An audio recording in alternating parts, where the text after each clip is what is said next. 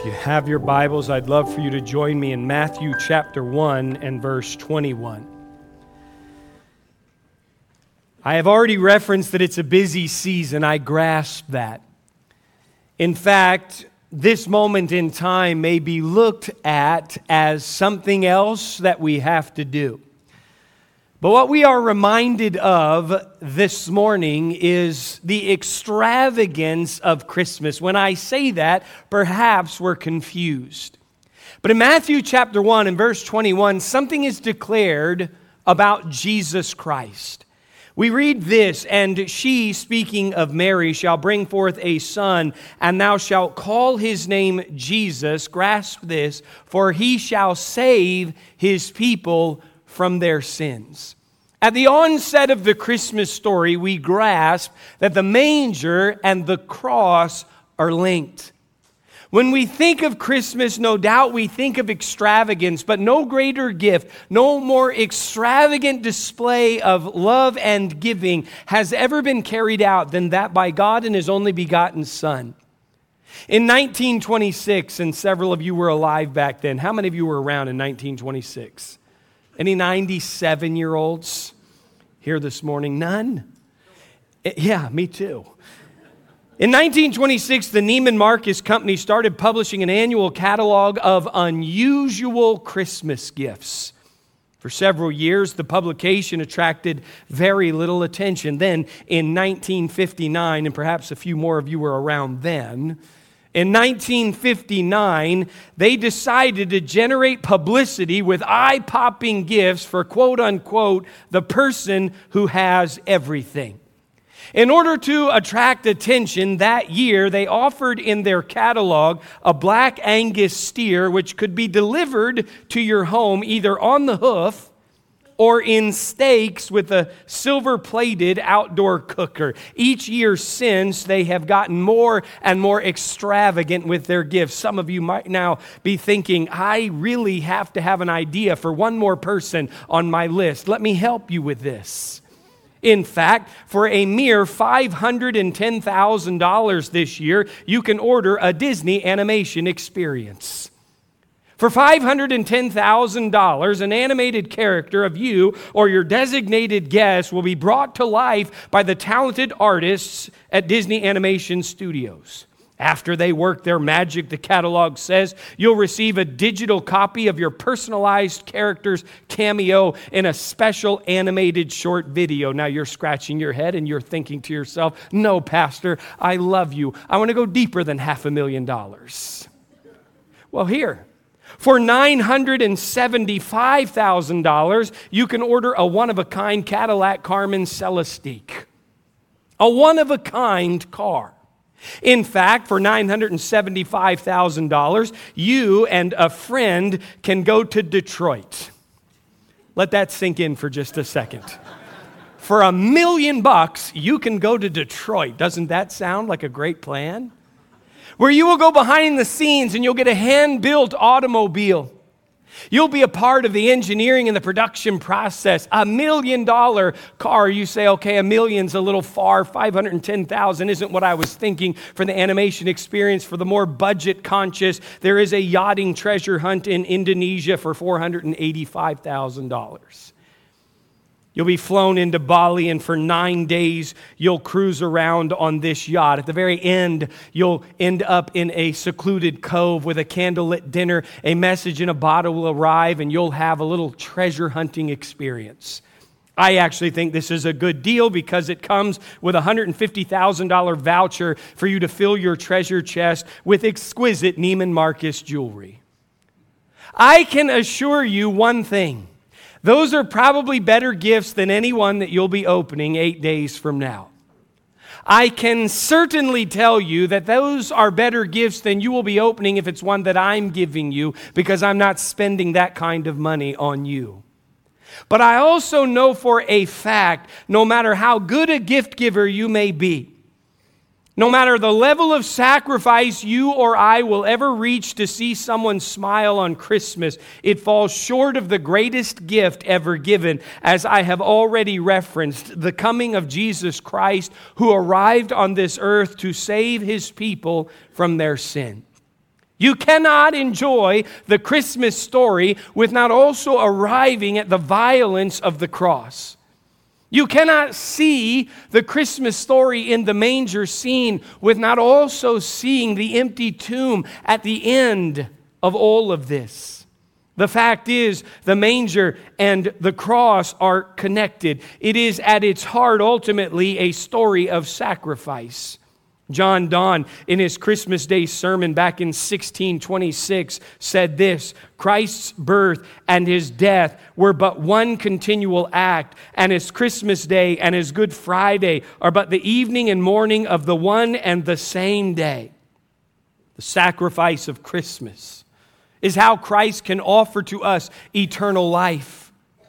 The sacrifice of Christmas is genuinely the heart of Christmas. Oftentimes we try to drum up the Christmas spirit. We try to arrive at some level of generosity. We try to fake some level of enjoyment. We speak of the spirit of Christmas. And I think it's probably better said the heart of Christmas is scripturally founded, and you cannot escape that the heart of the Christmas story is sacrifice.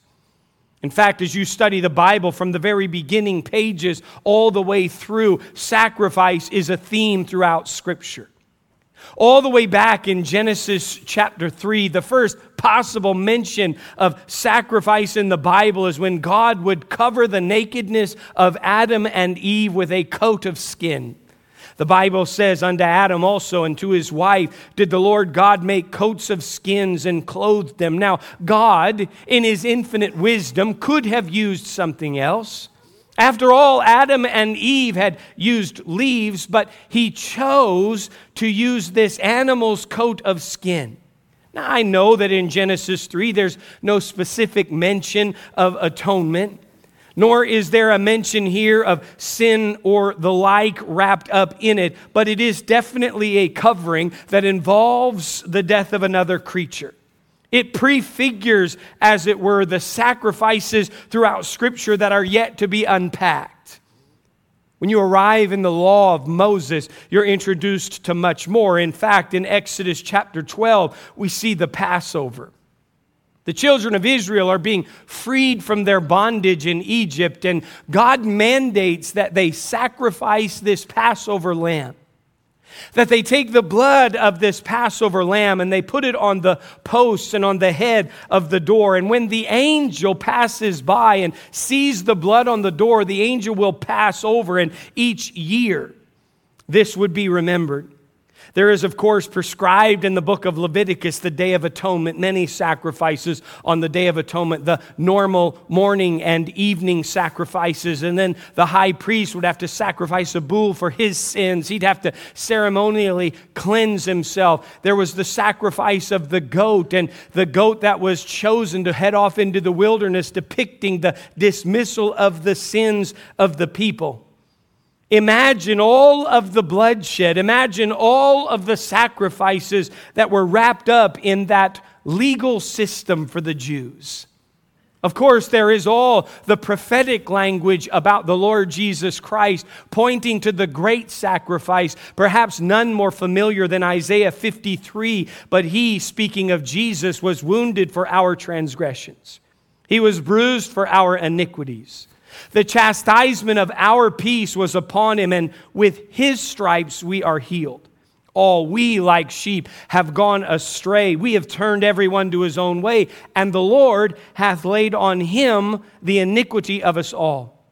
He was oppressed, and he was afflicted, and yet he opened not his mouth. He is brought as a lamb to the slaughter, and as a sheep before her shearers is dumb, so he openeth not his mouth.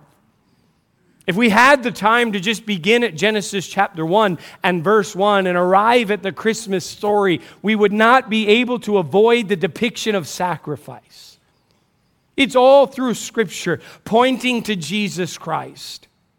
The writer of Hebrews is going to cause us to see Christ's shed blood on the cross as a necessary sacrifice on our behalf. addressing those wrapped up in Judaism. He's going to clarify their thinking. And this is a bit of an extended passage of Scripture, but I want you to listen because it's the core of the message. It declares unto us the heart of Christmas. In Hebrews 10, we read of the law having a shadow of good things to come. Not the very image of the things, can never, with those sacrifices which they offered year by year, continually make the comers thereunto perfect. He's saying the law used an object lesson. The sacrifices that we saw, that we carried out, that we read of, they were a depiction of that which is to come. But those sacrifices which were carried out year by year could never actually make the sinner perfect. For then would they not have ceased to be offered. Because that the worshipers, once purged, should have had no more conscience of sin. But in those sacrifices, there's a remembrance, again, made of sins every year. For it is not possible that the blood of bulls and of goats should take away sins. Wherefore, when he cometh into the world, that's the Christmas story. He saith, sacrifice and offering thou wouldest not, but a body hast thou prepared me. In burnt offerings and sacrifices for sins thou hast had no pleasure. Then said I, lo, I come. In the volume of the book it is written of me to do thy will, O God. Above, when he said sacrifice and offering and burnt offerings and offering for sin thou wouldest not, neither hadst pleasure therein which are offered by the law. Then said he, lo, I come to do thy will, O God. He taketh away the first, that he may establish the second, by the which will we are sanctified through the offering of the body of Jesus Christ, and these three beautiful, powerful words, once for all. And every priest standeth daily ministering and offering oftentimes the same sacrifice, which can never take away sins. But this man, after he had offered one sacrifice for sins forever, sat down on the right hand of God. Though that is a prolonged passage of Scripture, it is a declaration of the good news of the Christmas story. It seals and delivers unto us the reality that the heart of the Christmas story is one of sacrifice. Let me draw to a close by pointing out that Peter stresses that Jesus Christ on the cross was sacrificed for our sins when he writes in 1 Peter 2:24, who his own self bare our sins in his own body on the tree. It's very pointed, very specific language. His own self, his own body. There is no sacrifice for sin outside of Jesus Christ. There is nothing that can save you but the blood of Jesus Christ. That is why he came. That is why he was born. That is why he lived. That is why he died. It is intriguing to me at the same time that Peter will say Jesus went to the cross as our sacrifice, that he will also say it was an example. For he writes in 1 Peter 2:21, even hereunto were ye called, because Christ also suffered for us, leaving us an example that ye should follow his steps. He is not saying that we have divinity within us. He is not saying that our death has the capacity to cleanse us. He is merely saying unto us what Jesus taught his disciples when he said in Matthew 16, if any man will come after me, let him deny himself and take up his cross and follow me. What Jesus is teaching ultimately is a life of a believer, is a life of sacrifice. Then as now at the heart of Christmas is sacrifice. Jesus is plainly saying that those who seek to have life on their own terms will lose it. Those who are prepared to sacrifice even their own lives for his sake will find it. Taking up the cross. Death to self-interest is far from our mind at Christmas. It is an indulgent season. It is a season where we find joy in indulging others. Ultimately, though, we miss the point when we see it as such, for it is sacrifice. Sacrifice is the basis of the Christmas story. Sacrifice is the basis of our salvation. Sacrifice is the basis of discipleship. Sacrifice, one wrote, is an important word to remember, Because you have to look in the manger and know that baby came to do one thing. He came to die. Everything in his life would be marked by sacrifice. Think of the body of the baby Jesus being made uncomfortable by the ends of pieces of straw. Even that was a sacrifice that God was willing in the person of his Son to endure. Every day was sacrifice, leading to the ultimate sacrifice on the cross. If you see this merely as a season of busyness or indulgence, you and I miss it. It's sacrifice. Jesus made the supreme sacrifice to redeem us, to save us from our sins, to restore a right relationship with God the Father. He gave up his divine privilege. He took the humble position of a servant. He was born as a human being. He humbled himself in obedience to God.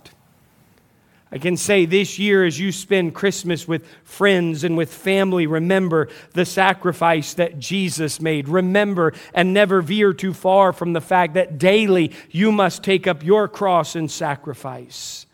When you give an extravagant gift, remember sacrifice and the most extravagant sacrificial gift ever given. Noel, that term means good news. The good news isn't something that will happen this week. The good news isn't something under the tree or something that will arrive on your porch. The good news is ancient, and it's a story of sacrifice. Would you please bow your heads with me for just a moment?